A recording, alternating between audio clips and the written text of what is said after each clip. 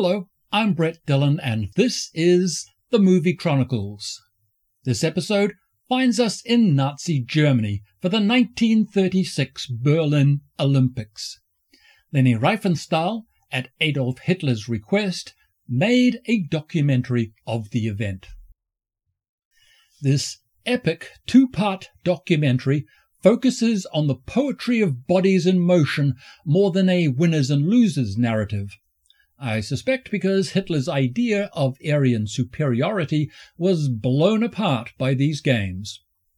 I'll go into the visuals when I discuss the individual films. For the moment, I'll highlight the unifying element, the music.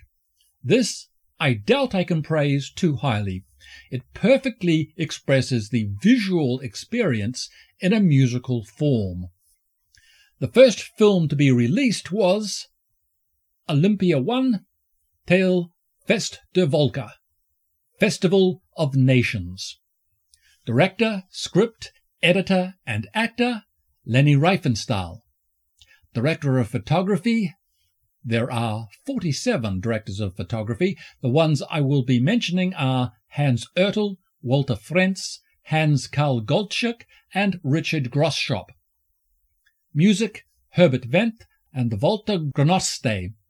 Actors, David Albritton, Arvo Askola, Jack Beresford, Erwin Blask, Sulo Barland, Ibolya Kashak, Glenn Cunningham, Joseph Goebbels, Hermann Göring, Rudolf Hess, Adolf Hitler, Jack Lovelock, Shuhei Nishida, and Jesse Owens. Surprisingly, at least to me, we open on a montage that includes extensive model work, again, at least to my eyes. There may have been some location footage included, I couldn't be sure. This portrays an ancient Greece fallen into ruins, its ideals broken. What I suspect are the location shots show the Acropolis in Greece, a pre-Nazi invasion, which brings us to view statues which then come alive. We get the discus, shot put and javelin portrayed with homoerotic imagery. The women's sport is presented as an interpretive dance. The next section follows the course of the Olympic flame from Greece. This is actual location footage. The flame travels across the seas, represented by a runner skipping across the waves. The runner moves through crowds lining the streets, through East Europe, represented by models, and into Germany. Ringing bells are superimposed over the shot of the runner entering the stadium. Historically, this was the site of the Hitlerjungen's last stand. This is less than a decade in the future, but the modern viewer can't watch this film without feeling the tragedy of history to come. Flags are raised on flagpoles, and the competitors enter the stadium. The film does concentrate on those fascist salutes, which does make one want to give a single-finger salute to the screen. The Olympic flame arrives to the sound of church bells, linking to the imagery of the previous sequence. The Olympic torch is lit to the background of a setting sun. This is both visually impressive and a foreshadowing of the fascist future. I wouldn't put it past Leni to sneak this imagery in, knowing the censors would never pick up on the critique of the regime. The games are afoot. The men's and women's events are given equal coverage. If you're wondering why much of this film is shot like a silent film, the answer is very simple. By 1936, only 4 countries were completely wired up to handle sound pictures. They were the USA, the UK, Australia, and New Zealand. With the exception of the US, these were all countries resistant to fascist ideology. We are shown the discus, the javelin, hurdles, hammer throwing, which includes the first use of slow-mo in the film, sprints, high jump, shot put, triple jump, and long jump. It's a pity the film wasn't shot in colour. I imagine this was due to the cost. The strength of the film is in the editing, and the rhythm between the events and the crowd reaction shots, and these crowd shots do have some historical interest. This brief pause serves as a setup for the first historically important event shown in the film, the 1500-metre race. You will notice how, on the soundtrack, every runner, except Jack Lovelock, is assigned a country of origin. This is a bit of prefiguring of the results, but also indicates 2 years after the event how much Jack's win humiliated Nazi ideology. New Zealanders were, in Hitler's words, a mongrel race. General Rommel was later to say to Hitler, "Give me a battalion of New Zealanders and I will give you the world." You will notice the silver fern is missing from his kit, and when he mounts the winner's podium, God Save the King is played rather than God Defend New Zealand. Or, as we Kiwis say, God defend New Zealand because no other bugger will. Almost the entire race is shown, and this lets us see how Lovelock surgically defeats all his opponents. It's a lesson in competitive psychology. I also suspect this was made an extended sequence as a nose pull of the Nazis. They can't deny it happened, nor deny that the 1500-metre race is not one of the premier events of the Olympics, and therefore warranted an extended treatment. The high jump is followed by the hurdles. The javelin is followed by the 10,000-metre race. This features my favourite shot of Hitler as he runs his hands over his knees and rocks back and forth in his excitement. As propaganda, this connects Hitler to the other shots of the crowd and suggests he is a man of the people. The pole vault features the first nighttime shots, which must have been a real horror for the production given the lighting requirements for black and white film from this era. The relay race is followed by the marathon, which returns us to the homoerotic imagery from the start of the film. We conclude on the closing ceremony. One could wish that other athletic events were photographed with even half the artistry this film displays.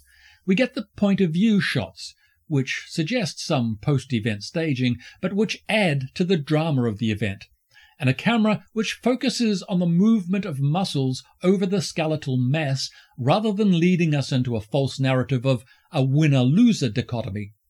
The visual theme is how the Olympics bring the countries of the world together. Director Leni Riefenstahl was born on August 22, 1902 in Berlin, Germany, and she died in 2003. Leni first appeared on stage because she wanted to find out what it would be like to be a dancer. Her stage work came to the attention of director Arnold Frank, who cast her in a series of mountain films. I guess he was just a guy who loved Mountain Woman. He mentored her as Leni developed her skills as a director. Her later life became complicated when she was considered an integral part of the Nazi propaganda effort. She was later to say, "If I had really been a Nazi, I would have killed myself like Eva Braun. I am not an idiot. I have never said that Hitler was handsome and intelligent." Director of photography Hans Oertel was born on February 21, 1908 in Munich, Germany, and he died in 2000. Hans was known as Rommel's cameraman, and General Rommel awarded him an Iron Cross for his recording of the Desert Campaign. He is now best remembered as the father of Monica Oertel, the communist guerrilla who assassinated Roberto Quintanilla Pereira, the man who chopped the hands off of Che Guevara. The life of Hans is obscure at best and had two strings we know about. He first came to fame as a mountaineer. His achievements include 1930, first ascent of the Königsspitz North Face, 1931, first ascent of the Ortler North Face, 1934, first ascent of Siakangri, 1950, first solo climb of Illimani South, first ascent of Illimani North. 1953, photographer of the German-Austrian Nanga Parbat expedition. Hans's film work began in 1932 as assistant to Arnold Frank, which is where he probably first met Leni Riefenstahl, described as the love of his life. He also, about this time, became friendly with Klaus Barbie, also known as the Butcher of Leon, for his World War II activities. Klaus escaped to Bolivia, where he taught the authorities how to suppress rebellion via torture. In the early part of his film career, Hans invented an underwater camera and a ski-mountable camera. Both were to revolutionize film photography. Hans's daughter Beatrice denied her father was a Nazi and that he served in the army only as an obligation. "I was only following orders" was a common theme during the Nuremberg trials after the war, and that he did what he could to survive. Hans was arrested by the Allies and banned from working professionally in Germany. He fled first to Chile, then Bolivia. There he retired to a farm. Director of photography Walter Frentz was born on August 21, 1907 in Heilbronn, Germany, and he died in 2004. Walter was known as the Führer's cameraman.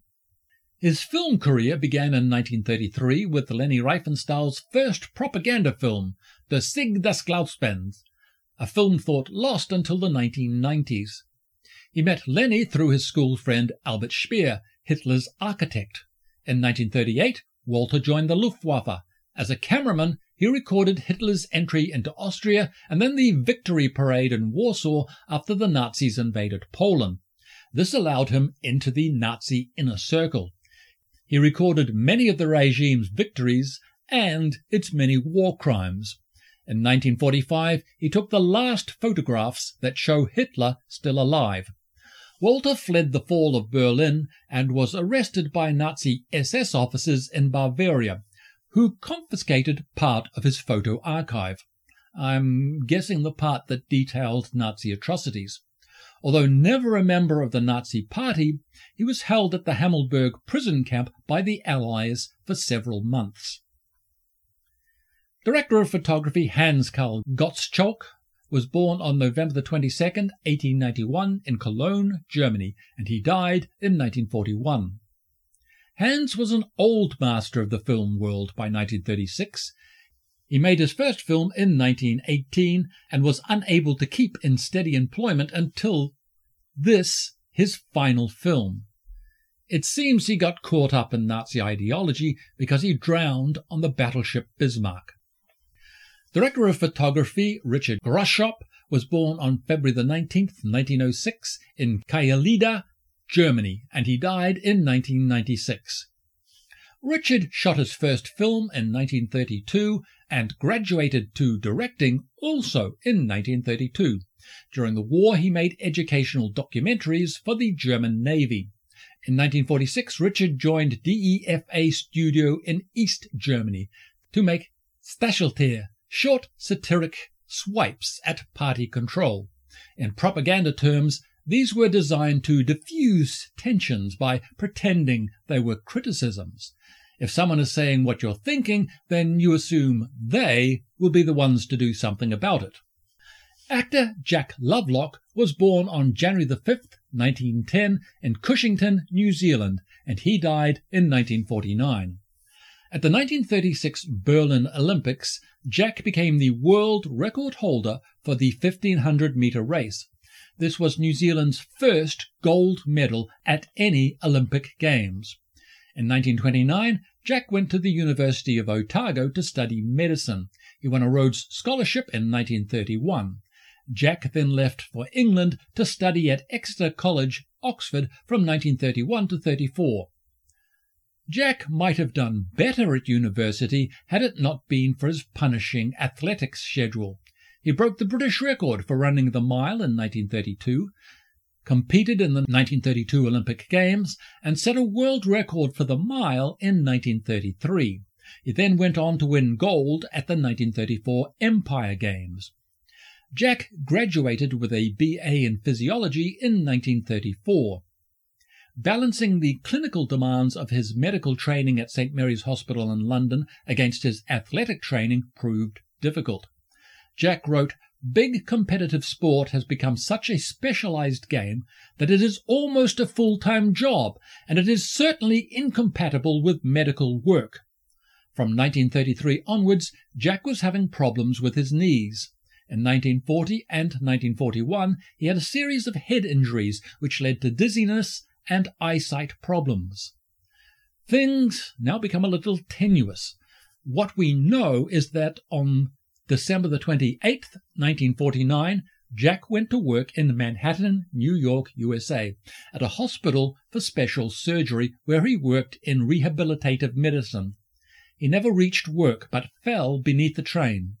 This is usually ascribed to his injuries, although it later developed into an urban legend that it was suicide due to depression around his injuries. Olympia 2. Tale, Fest der Schönheit, Festival of Beauty. Director, script and editor, Leni Riefenstahl. Director of photography. There are 23 directors of photography. The ones I will mention are Willy Heimster, Ernst Kunstmann and Gustav Lanschner. Editor, Erna Peters. Music, Herbert Wendt and Walter Granoste. Actors, Shego Arai, Jack Beresford, Rolf Bersenyi, Frank Kissick, William Hinter den Oden, Konrad Frey, Tetsuo Hamuro, Adolf Hitler, Alois Hudik, Adolf Kiefer, Masaji Kiyakawa, Wogan Mack, Willy Rogeberg, Alexandra Stalvala, Rolf Wenneck and Paul Lavin. Festival of Beauty, like the previous film, begins with a prologue. First, we are introduced to the German countryside, which develops into a water theme from lakes to a stream. We follow athletes on a training run through the fog and mist of an early morning and then go into a steam room. A massage completes this experience, developing the homoerotic imagery of the previous film with more explicit nudity. This sequence wraps up with a training montage that guides us into the competitive events.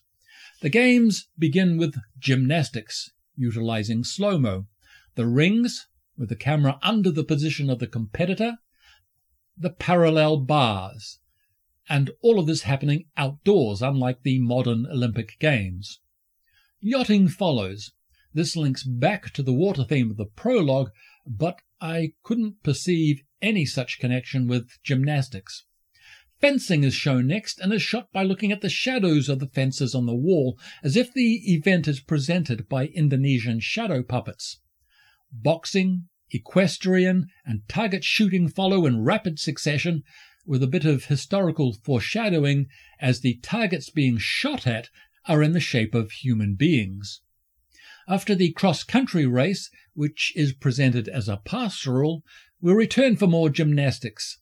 This is but a prelude to the track events: 100-meter, long jump, shot put, high jump, hurdles, discus, pole vault, and javelin. Night shooting returns with a race on the track. I didn't hear the distance, and we only get a snippet of the race anyway. Hockey is followed by polo, and I'm sure the beer halls of Berlin had a chuck or two. Soccer is followed by the 100-kilometer bike race, which, for me, with its expressionistic photography, was the highlight of the film. We now pause for comedy. It's the equestrian events which highlight the spills rather than the thrills. Rowing leads into diving, which features underwater photography. We then get the swim events, breaststroke and crawl. The photography suggests Leni Riefenstahl had viewed Jean Vigo's experimental short Taurus, 1931. We'll return to the diving, but not the use of the cymbal crash in the music whenever the diver hits the water. I'll give a quick shout-out to the cameraman for this sequence, whoever it was, who accompanies the diver through the descent. I don't think we get a shot like this again until Stanley Kubrick threw a camera out a window for a shot in A Clockwork Orange, 1971. For a finale, we get the closing ceremony and return to extensive model work. The Olympic flame dies. Spoiler alert, Hitler killed it until the end of World War II. Director of photography William Heimster was born on December the 3rd, 1889 in Kransfeld, Pomerania, and he died in 1938. Willy was a pioneer of German cinema. He began his career working under director Otto Rippert. He started in 1904 with Deutsche Bioskop making documentaries. In 1920, he became a pioneer in the German expressionist movement by shooting The Cabinet of Dr. Caligari. His career drifted during the 30s due to a debilitating illness that finally killed him. Director of photography Ernst Kunstmann was born on January the 25th, 1898 in Potsdam, Babelsberg, Germany, and he died in 1995. Ernst worked with special effects pioneer Eugen Schuften to develop the Schuften process. In 1926, the pair moved to Hollywood, taking the process with them. Ernst then moved to Britain and introduced the process in that country before returning to Germany. After World War II, he headed the special effects department at DEFA Studio. Director of photography Gustav Guzzi Launchner was born on August 12, 1910 in Innsbruck, Austria, and he died in 2011. Guzzi was an alpine skier turned actor. As he was in Berlin for the occasion of the 1936 Olympic Games, Leni Riefenstahl put a camera in his hands and told him to go out and shoot footage. Composer Herbert Wendt was born on September the 15th, 1894 in Seftenberg, Germany, and he died in 1965. Herbert studied music at the Sternsches Conservatorium in Berlin before enlisting at the start of World War I. He lost an eye in 1917 and spent 2 years convalescing, during which he perfected the art of composing chamber music. In 1920, he won a grant to study music under Franz Scherber. Herbert joined the Nazi Party in 1931. Actor Jesse Owens was born on September 12, 1913 in Oakville, Alabama, USA, and he died in 1980. Hitler wanted the 1936 Olympic Games to be all about Aryan superiority. Jesse smashed that myth to pieces. The only thing that could have humiliated Adolf Hitler more was if Jesse had been Jewish as well as black. Jesse was the grandchild of a slave. The family upped stakes in 1922 to move to Cleveland, Ohio, to escape the slavery-inspired segregation of southern USA. In 1933, Jesse enrolled at Ohio University, where Tin Soldiers and Nixon's coming, to become known as the Buckeye Bullet. He also had to live off campus, eat at blacks-only restaurants, and, when the athletes were competing off-campus, stay at blacks-only hotels. With this handicap, Jesse set 3 world records in 1935, all in a single day. We now come to the 1936 Olympics. In 1935, NAACP, the National Association for the Advancement of Colored People, tried to make Jesse quit from the Olympics program. They got as far as getting him to declare, "If there are minorities in Germany who are being discriminated against, the United States should withdraw from the 1936 Olympics." He was finally convinced to compete when Avery Brundage named those calling for a boycott un-American. For the record, Jesse could have replied, "I was born in the USA, I was raised in the USA, I'm treated as a second-class citizen in my own country. How much more American do I have to be before I'm listened to?" As another side note on this issue, I feel NAACP were in the wrong. Why is it the black man who has to make a sacrifice on principle? I know the political strategy was to point out the hypocrisy of the US and its close alliance to fascist ideology. My point is that this strategy hurts blacks and could spectacularly backfire. Jesse, I believe, saw this and ultimately refused to be a tool used in a losing fight. The US Olympic team arrived in Berlin, Germany. Shortly before the opening ceremony, Adi Dassler, founder of Adidas, persuaded Jesse to wear the company's shoes. This made him the first African American to gain sponsorship. Jesse won 4 gold medals, causing Albert Speer to write, "Hitler was highly annoyed by the series of triumphs by the marvelous colored American Jesse Owens. People whose antecedents come from the jungle were primitive," Hitler said with a shrug. "Their physique was stronger than those of civilized whites and hence could be excluded from future games." You have to laugh, don't you? Jesse returned home to reports of how Hitler had snubbed him at the awards ceremony. With remarkable restraint, he replied, "Hitler didn't snub me. It was our president who snubbed me. The president didn't even send a telegram." Enough said. Next episode takes us into space in the year 1959. We also inspect mysterious rumblings in the bowels of the earth, which I suspect is just a Taco Tuesday gone wrong. For more movie mischievousness, don't forget to purchase the entire Movie Chronicles ebook series from an e-store near you. And don't forget to become a Patreon or Buzzsprout supporter. It drives the New Zealand IRS crazy. Oh, and brush up on your Russian, cause we're going into space first thing next week.